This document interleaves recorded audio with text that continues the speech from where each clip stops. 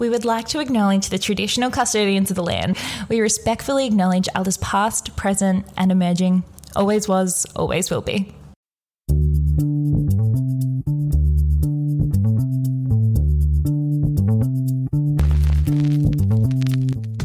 Hi and welcome to Wine with Meg and Mel. We're here to help beginners navigate the world of wine. Joining you is Meg Brotman, Master of Wine, and me, Mel. I am a super taster. So, Meg, I think we're kind of like superheroes in a way. Yeah, no, not really. Super tasters are the worst people to have over for dinner because they're so sensitive to particularly bitter. So they don't like tannic wine, they don't like bitter food, broccoli. Most adults, as they get older, we didn't eat bitter food originally because it was considered poisonous. So that's why as young children we prefer to go for sweet food or salty food. But yes, super taster's not good. And apparently they've got a high proportion of malnutrition because they won't eat like leafy green yeah, that sounds about right. vegetables. But I've got to say Mel's not. She's moved past her super taster stage to understand it a little bit better and feel better about it, I think. I don't like broccoli, that's for sure. I hate broccoli. Love bitter. No, see, I really like salads and stuff. I like carrots, but I do not like the bitterness in broccoli. Well, they've also shown that super tasters tend to favour high-fat, high-sugar food. Oh, God, yeah. That because it suits their palate. But I mean, there's so many studies done, who knows? I like to drink something soft and elegant, like a Pinot Noir, like a big, rich Malbec or something is very offensive to me. Yeah. So, yeah, super taster's not great. Whatever. I'm still going to, make myself a cape that says superhero. Just have it on your business card. Super taster. All right. So, Meg, not a super taster, but a master of wine. So, very much impressive in a very real way. What have you been drinking this week? What does a master of wine drink during the week? This week I had a Cherubino Riesling from Parangarup in the Great Southern, so the bottom end of WA. So, Cherubino, Larry Cherubino, I went to uni with, shared a flat with him. And I just thought, I'm going to try this. Beautiful, beautiful wine. I did it at a tasting. I was filling in for a mate of mine at the wine shop she works at, and everyone loved it. And everyone sort of went, Riesling. We don't want to drink Riesling. And they said, that's amazing. Why do people not want to drink Riesling? They think it's sweet. Oh, yeah, okay. And it's not. Yeah, that's quite normal. Like my mum says she doesn't drink Riesling, but...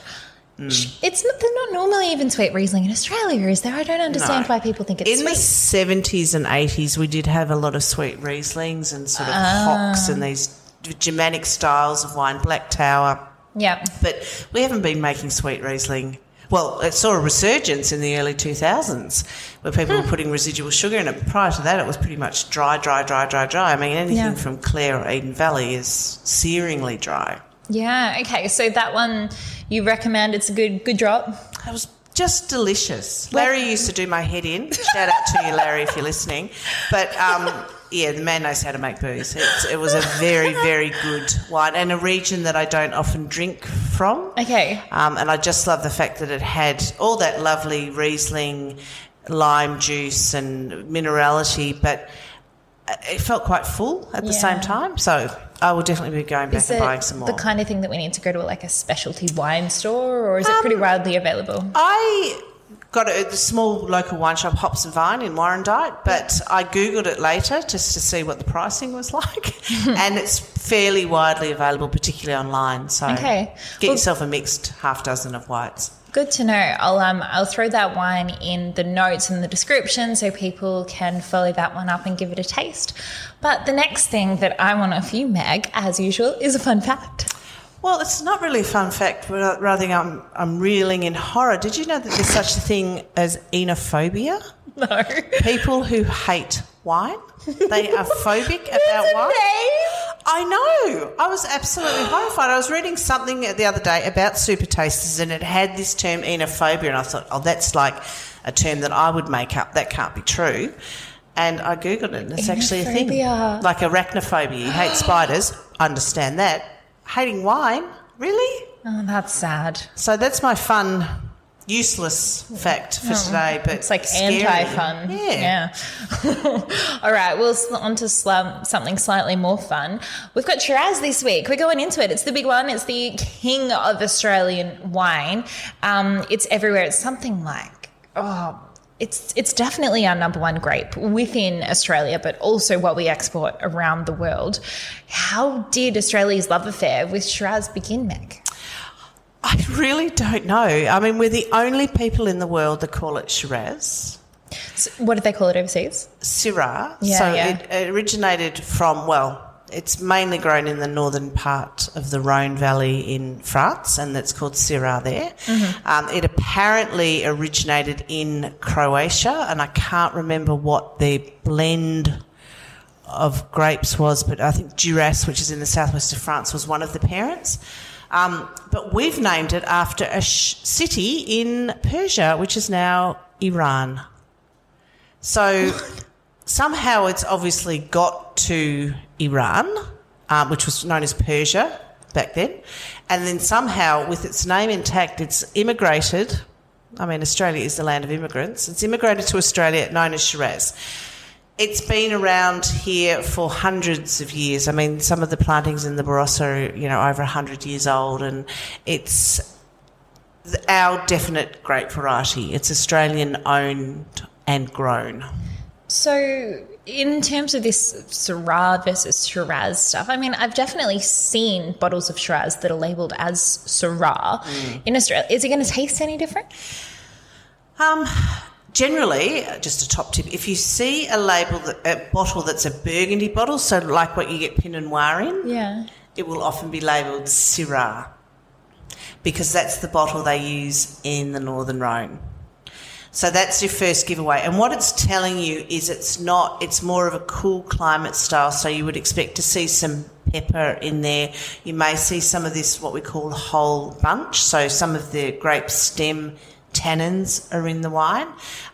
It will tend towards not the cooked fruit profile, so you'll have the fresh mulberry, plum, maybe some blueberry fruit in there, whereas in the warmer climates of Australia, where it's called Shiraz, we will have much more of that cooked, jammy fruit characteristics. So Syrah tends to be cooler climates, fresh fruit profile, less oaky and spicy, and peppery is the other character that people see in it. Meg, you've just blown my mind. I've never ever put that together, that like shorter, fatter, like Burgundy bottle. And now you'll never unsee it. Yeah, but no, so seriously, when so Scott from our cellar door, he was in here helping us set up before, and he looked at the bottle from the Barossa Valley, and he was like, I can already tell I don't like this because it's in a Bordeaux bottle.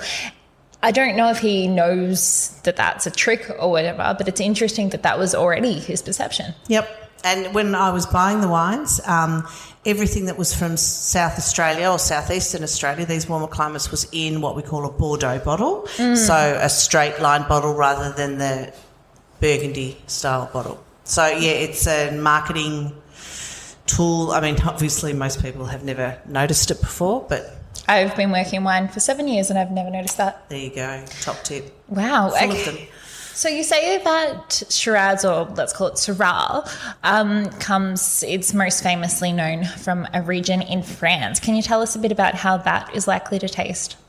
So the Northern Rhone is cooler. It's planted on steep slopes, so that they can get as much exposure as they possibly can. And they use a really weird kind of trellising system up there. It's called the Christmas tree trellis. So rather than us, when you go to a vineyard, you see the arms growing out the sides, they actually train it so it goes up looking like a Christmas tree, so that's staked up. So the vines, like the vines that the grapes grow on. Yeah. So what they're trying to get is as much fruit exposure as possible. They're hanging the grapes up. Wow. The stake. The Northern Rhone's divided into different areas, and some of the areas can blend in some white fruit as well, so they can put in some Viognier, Marsanne or Roussanne, which is something that you've seen in Australia as well. It just adds a little bit of perfume. But they tend to be not as much new oak, and the tannins are quite raw when the wines are young. Shiraz Australian Shiraz, particularly grown in Barossa or warmer climates, tends to have what I call a rounder Shiraz, whereas when you taste a Northern Rhone, it has this distinct, what I call extracted tannin. So it's very evident, quite drying tannin. There were sort of two schools of winemaking there. There was a guy called Auguste Clapp who did a whole bunch, and he just wanted as much tannin as he possibly could. As times evolved, they've changed their winemaking a little bit. But the wine that we have here today definitely has that. Smells New World. Yeah, it does. Lots of new oak. I thought it was Barossa when I first smelt it. Smells New World, definitely. So what is this wine that we're drinking? So this is a Cave de Tarn. Now, Cave in French just means a cave cooperative, so it's a bunch of growers that get their wine made in a single facility. And this is a Gros Hermitage. So Gros Hermitage is the appellation. It's the region that the grapes are grown in. It only states Syrah on the label, but they could have put in some Viognier, but tasting it, I don't really see any of that perfume. Gros Hermitage is one of the larger appellations. Gros Hermitage is a Saint-Joseph, and they tend to produce the more volume, cheaper, more accessible wines. I deliberately bought two wines today that were the same price. Yep. So $33, so the French one and the Barossan one. Okay, so $33 for this Rhone Syrah. What do you think of the standard? Is this a really nice wine? Would you say that this is a good one for people to taste if they're interested in trying French Syrah? Very meaty, very earthy. It would be something that I would... it's from 2017, which was a good vintage. It would be something that I would definitely open up and maybe jiggle about a bit in the bottle because it's quite tannic to start with. But I can imagine having this on a cold winter's day with long, slow barbecue with mates. So when you say jiggle it about in the bottle, do you mean like if someone had a decanter, would that be worth using? Yeah, a decanter would work. It needs a little bit of air in it. Okay, so even just like pouring it out and swiveling it in your glass or that sort of thing? Exactly. Or even, I mean, we used to do this when we couldn't afford decanters. We just pour it from bottle to bottle. Yeah. Empty bottle to empty bottle. Yeah, that's a good tip. Okay, so that's our Rhone wine. Now we're going to get into the Rob Dolan Shiraz. So that's kind of interesting because you've been talking a lot about sort of the differences between that sort of like heavier, meatier Barossa Shiraz. But how is a Yarra Valley Shiraz going to sit differently? Yarra Valley is cool climate and it's all about spice. So think of mulberries and plums, but fresh again. Black pepper is a common descriptor. I can't personally see it. I'm what's called anosmic for black pepper, so you could put a bucket load in there and I wouldn't be able to smell it. But everyone describes it as black pepper. I can see it more as a green peppercorn characteristic. You get some of this licorice aroma as well. Yeah. And we don't tend to, the fruit profile, again, when you see a Barossan is in the cool climate in the Yarra, it's much more fresh fruit. We also have some blueberry, I think, in the Yarra Valley, and I often get hints of lavender.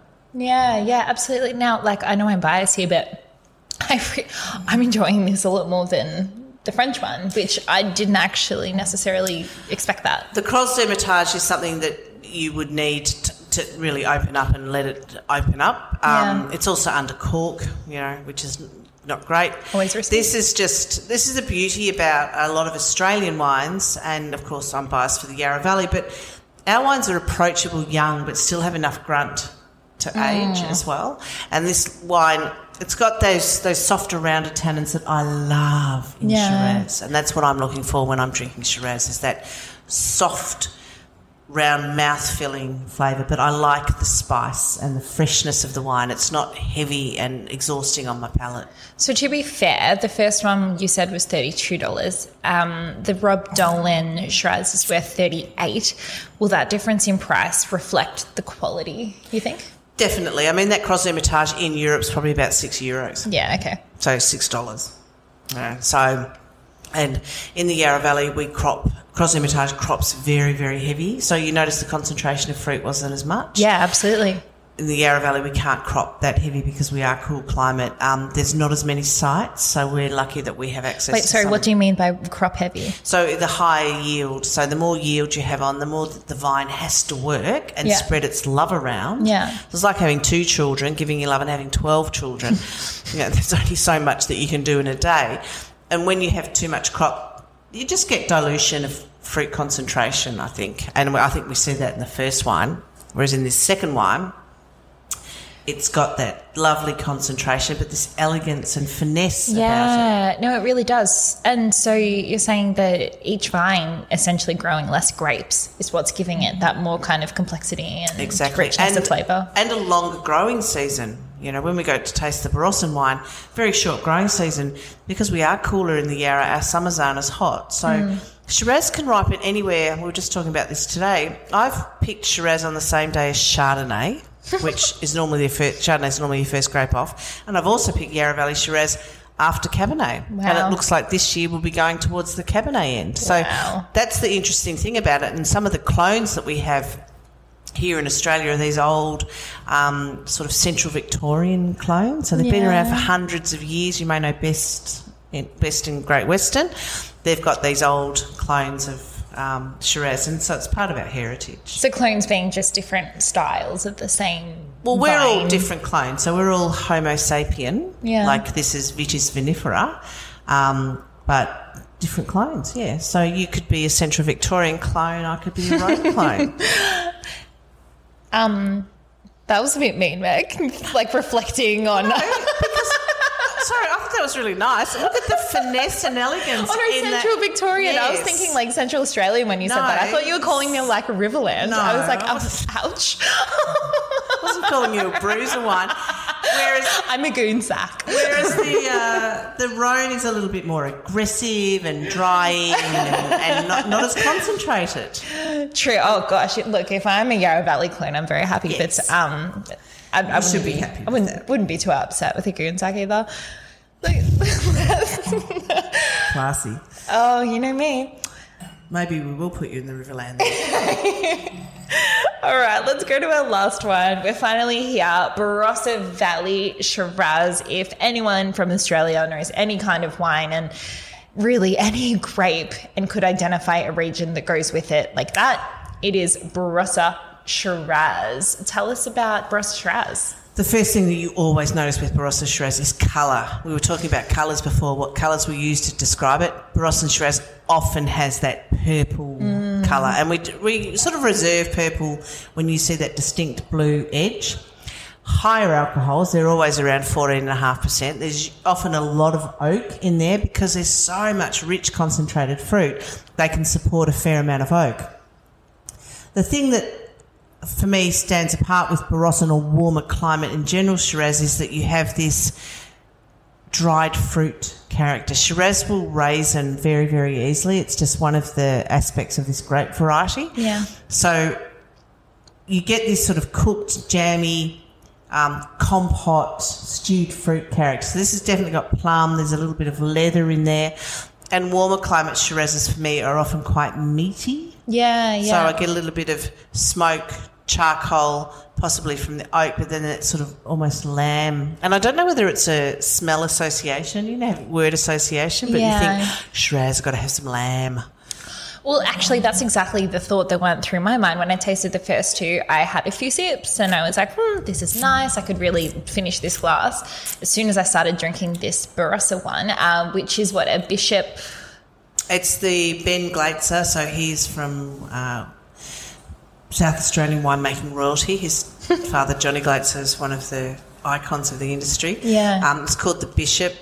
It is consistently one of the better Shirazes from the Barossa for me. Yeah. Because even though it is high in alcohol, it doesn't exhaust me as much as those 14.5%, 15%, but it's noticeable. But like, I had a sip and the first thing I thought was like, give me a steak or a burger or just some sort of protein. It really makes me want to eat and food. Let's face it, we Australians are famous for barbecue. Yes. So the Bishop, this reminds me of a barbecue because you have that smokiness as well as that meatiness plus that sort of red fruit character. So I think it is a match made in heaven, and that's why it's one of our iconic wine grape varieties, because it suits our lifestyle and what we do. Yeah. Do you think it would be fair to say that a Rhone or a cool climate like a Yarra Valley Syrah Shiraz are more likely to be better on their own or with cheese and stuff, and if you wanted a big, heavy meal, are you better to go with Barossa? Yeah, if you're going to go meat on a barbecue, go something from a warmer climate. For mushroom risotto, imagine those first two wines with that. French food I find always very hard to match because it is so rich and there's so many flavours. Italian food, even with these cool climate Shirazes, I think is a little bit better because the Italians tend to take 4 ingredients, but the best ingredients, and turn it into something simple but delicious. Yeah. Whereas France, they just layer in, 5,000 kilos of butter. But I would be happy drinking that Rhone with a very rare steak and some bone marrow on top. Okay, so quickly before we finish up, we've got Yarra Valley, we've spoken about Barossa. Is there anywhere we've missed in Australia which is really good for Shiraz and worth tasting? The Hunter Valley is famous for Shiraz. I find them quite leathery, quite meaty, quite dark. And then in Victoria, we've got Heathcote Shiraz, which I was doing a tasting of Heathcote Shiraz last week, and there's a muddy, earthy quality about them. And it's not fresh earth like you get, when it's just started to rain or you're walking in the forest. It's that real muddiness when you're taking off your boots after you've walked in mud. Cool. I find that in Heathcote. Yeah. That sounds really cool. Yeah, and again, it's a bigger style. It's something that you need a bit of protein with and long time to drink. I could happily drink a cool climate Shiraz just chatting to you during the afternoon, but something that's from a warmer climate, I need to have food with. I think it's because of the alcohol. Yeah, absolutely. So I think we'll finish up there for Shiraz, but if anyone has any questions on it, as always, send them through. We'll finish up with a question. This one comes from Tom. He was asking me about global warming and how it's affecting our warm climate grape regions. And he was saying stuff like about Barossa in South Australia. He's like, how much of this heat can it withstand before it's no longer going to be a grape growing region? Yeah, well, unless we do something about it, it won't be a grape growing region, or we will have to plant 2 varieties that can withstand heat. So there's a sort of bit of a laugh in the industry that we should plant anything ending in an O. So Tempranillo, for example, which comes from the hot part of Spain. Yeah. But we may not be able to grow grapes in the Barossa, and that's just a shame. What kind of timeline are we looking at? Well, 30 to 40 years. Jeez, my children may not be able to drink Barossa and Shiraz. Wow. Which would be very sad. Oh, gosh, it really is. And I think if anything was going to make me become a full-on environmentalist and turn off the lights in my house, it's that. Well, absolutely. But really, hit up the National Party. They're the people that are supposed to represent the farmers. Yeah. But they really are the mining party these days. Sorry, shouldn't have got let politics get in the way. Political up in here. But, we can't.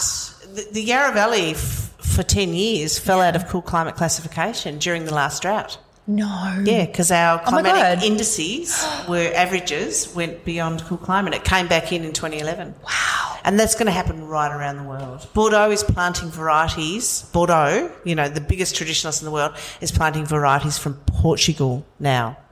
Wow. To protect themselves against climate change. And I've noticed that, in the last 5 years, I'm just hearing more and more about Tasmania, which is so cold. Does this have anything to do with the world heating up? Yeah, absolutely. Wow. Well, there's a sobering finish Just to this enjoy podcast. Your wines. Go and have some Shiraz. The thing about Shiraz, I want to say, is award diversity. Drink across the climates. Look at the different bottle shapes. Yeah. Maybe buy one of each when you're out there, and just have a look at the difference. And okay, they're the same grape variety, but just appreciate the wine that's in your glass rather than comparing it always to something else. Absolutely. Well, we'll finish that off. I'm going to put the wines that we've tasted in the show notes on the description, and also you can check them out on our Instagram, which is Wine with Meg and Mel. But until next time, we hope you enjoy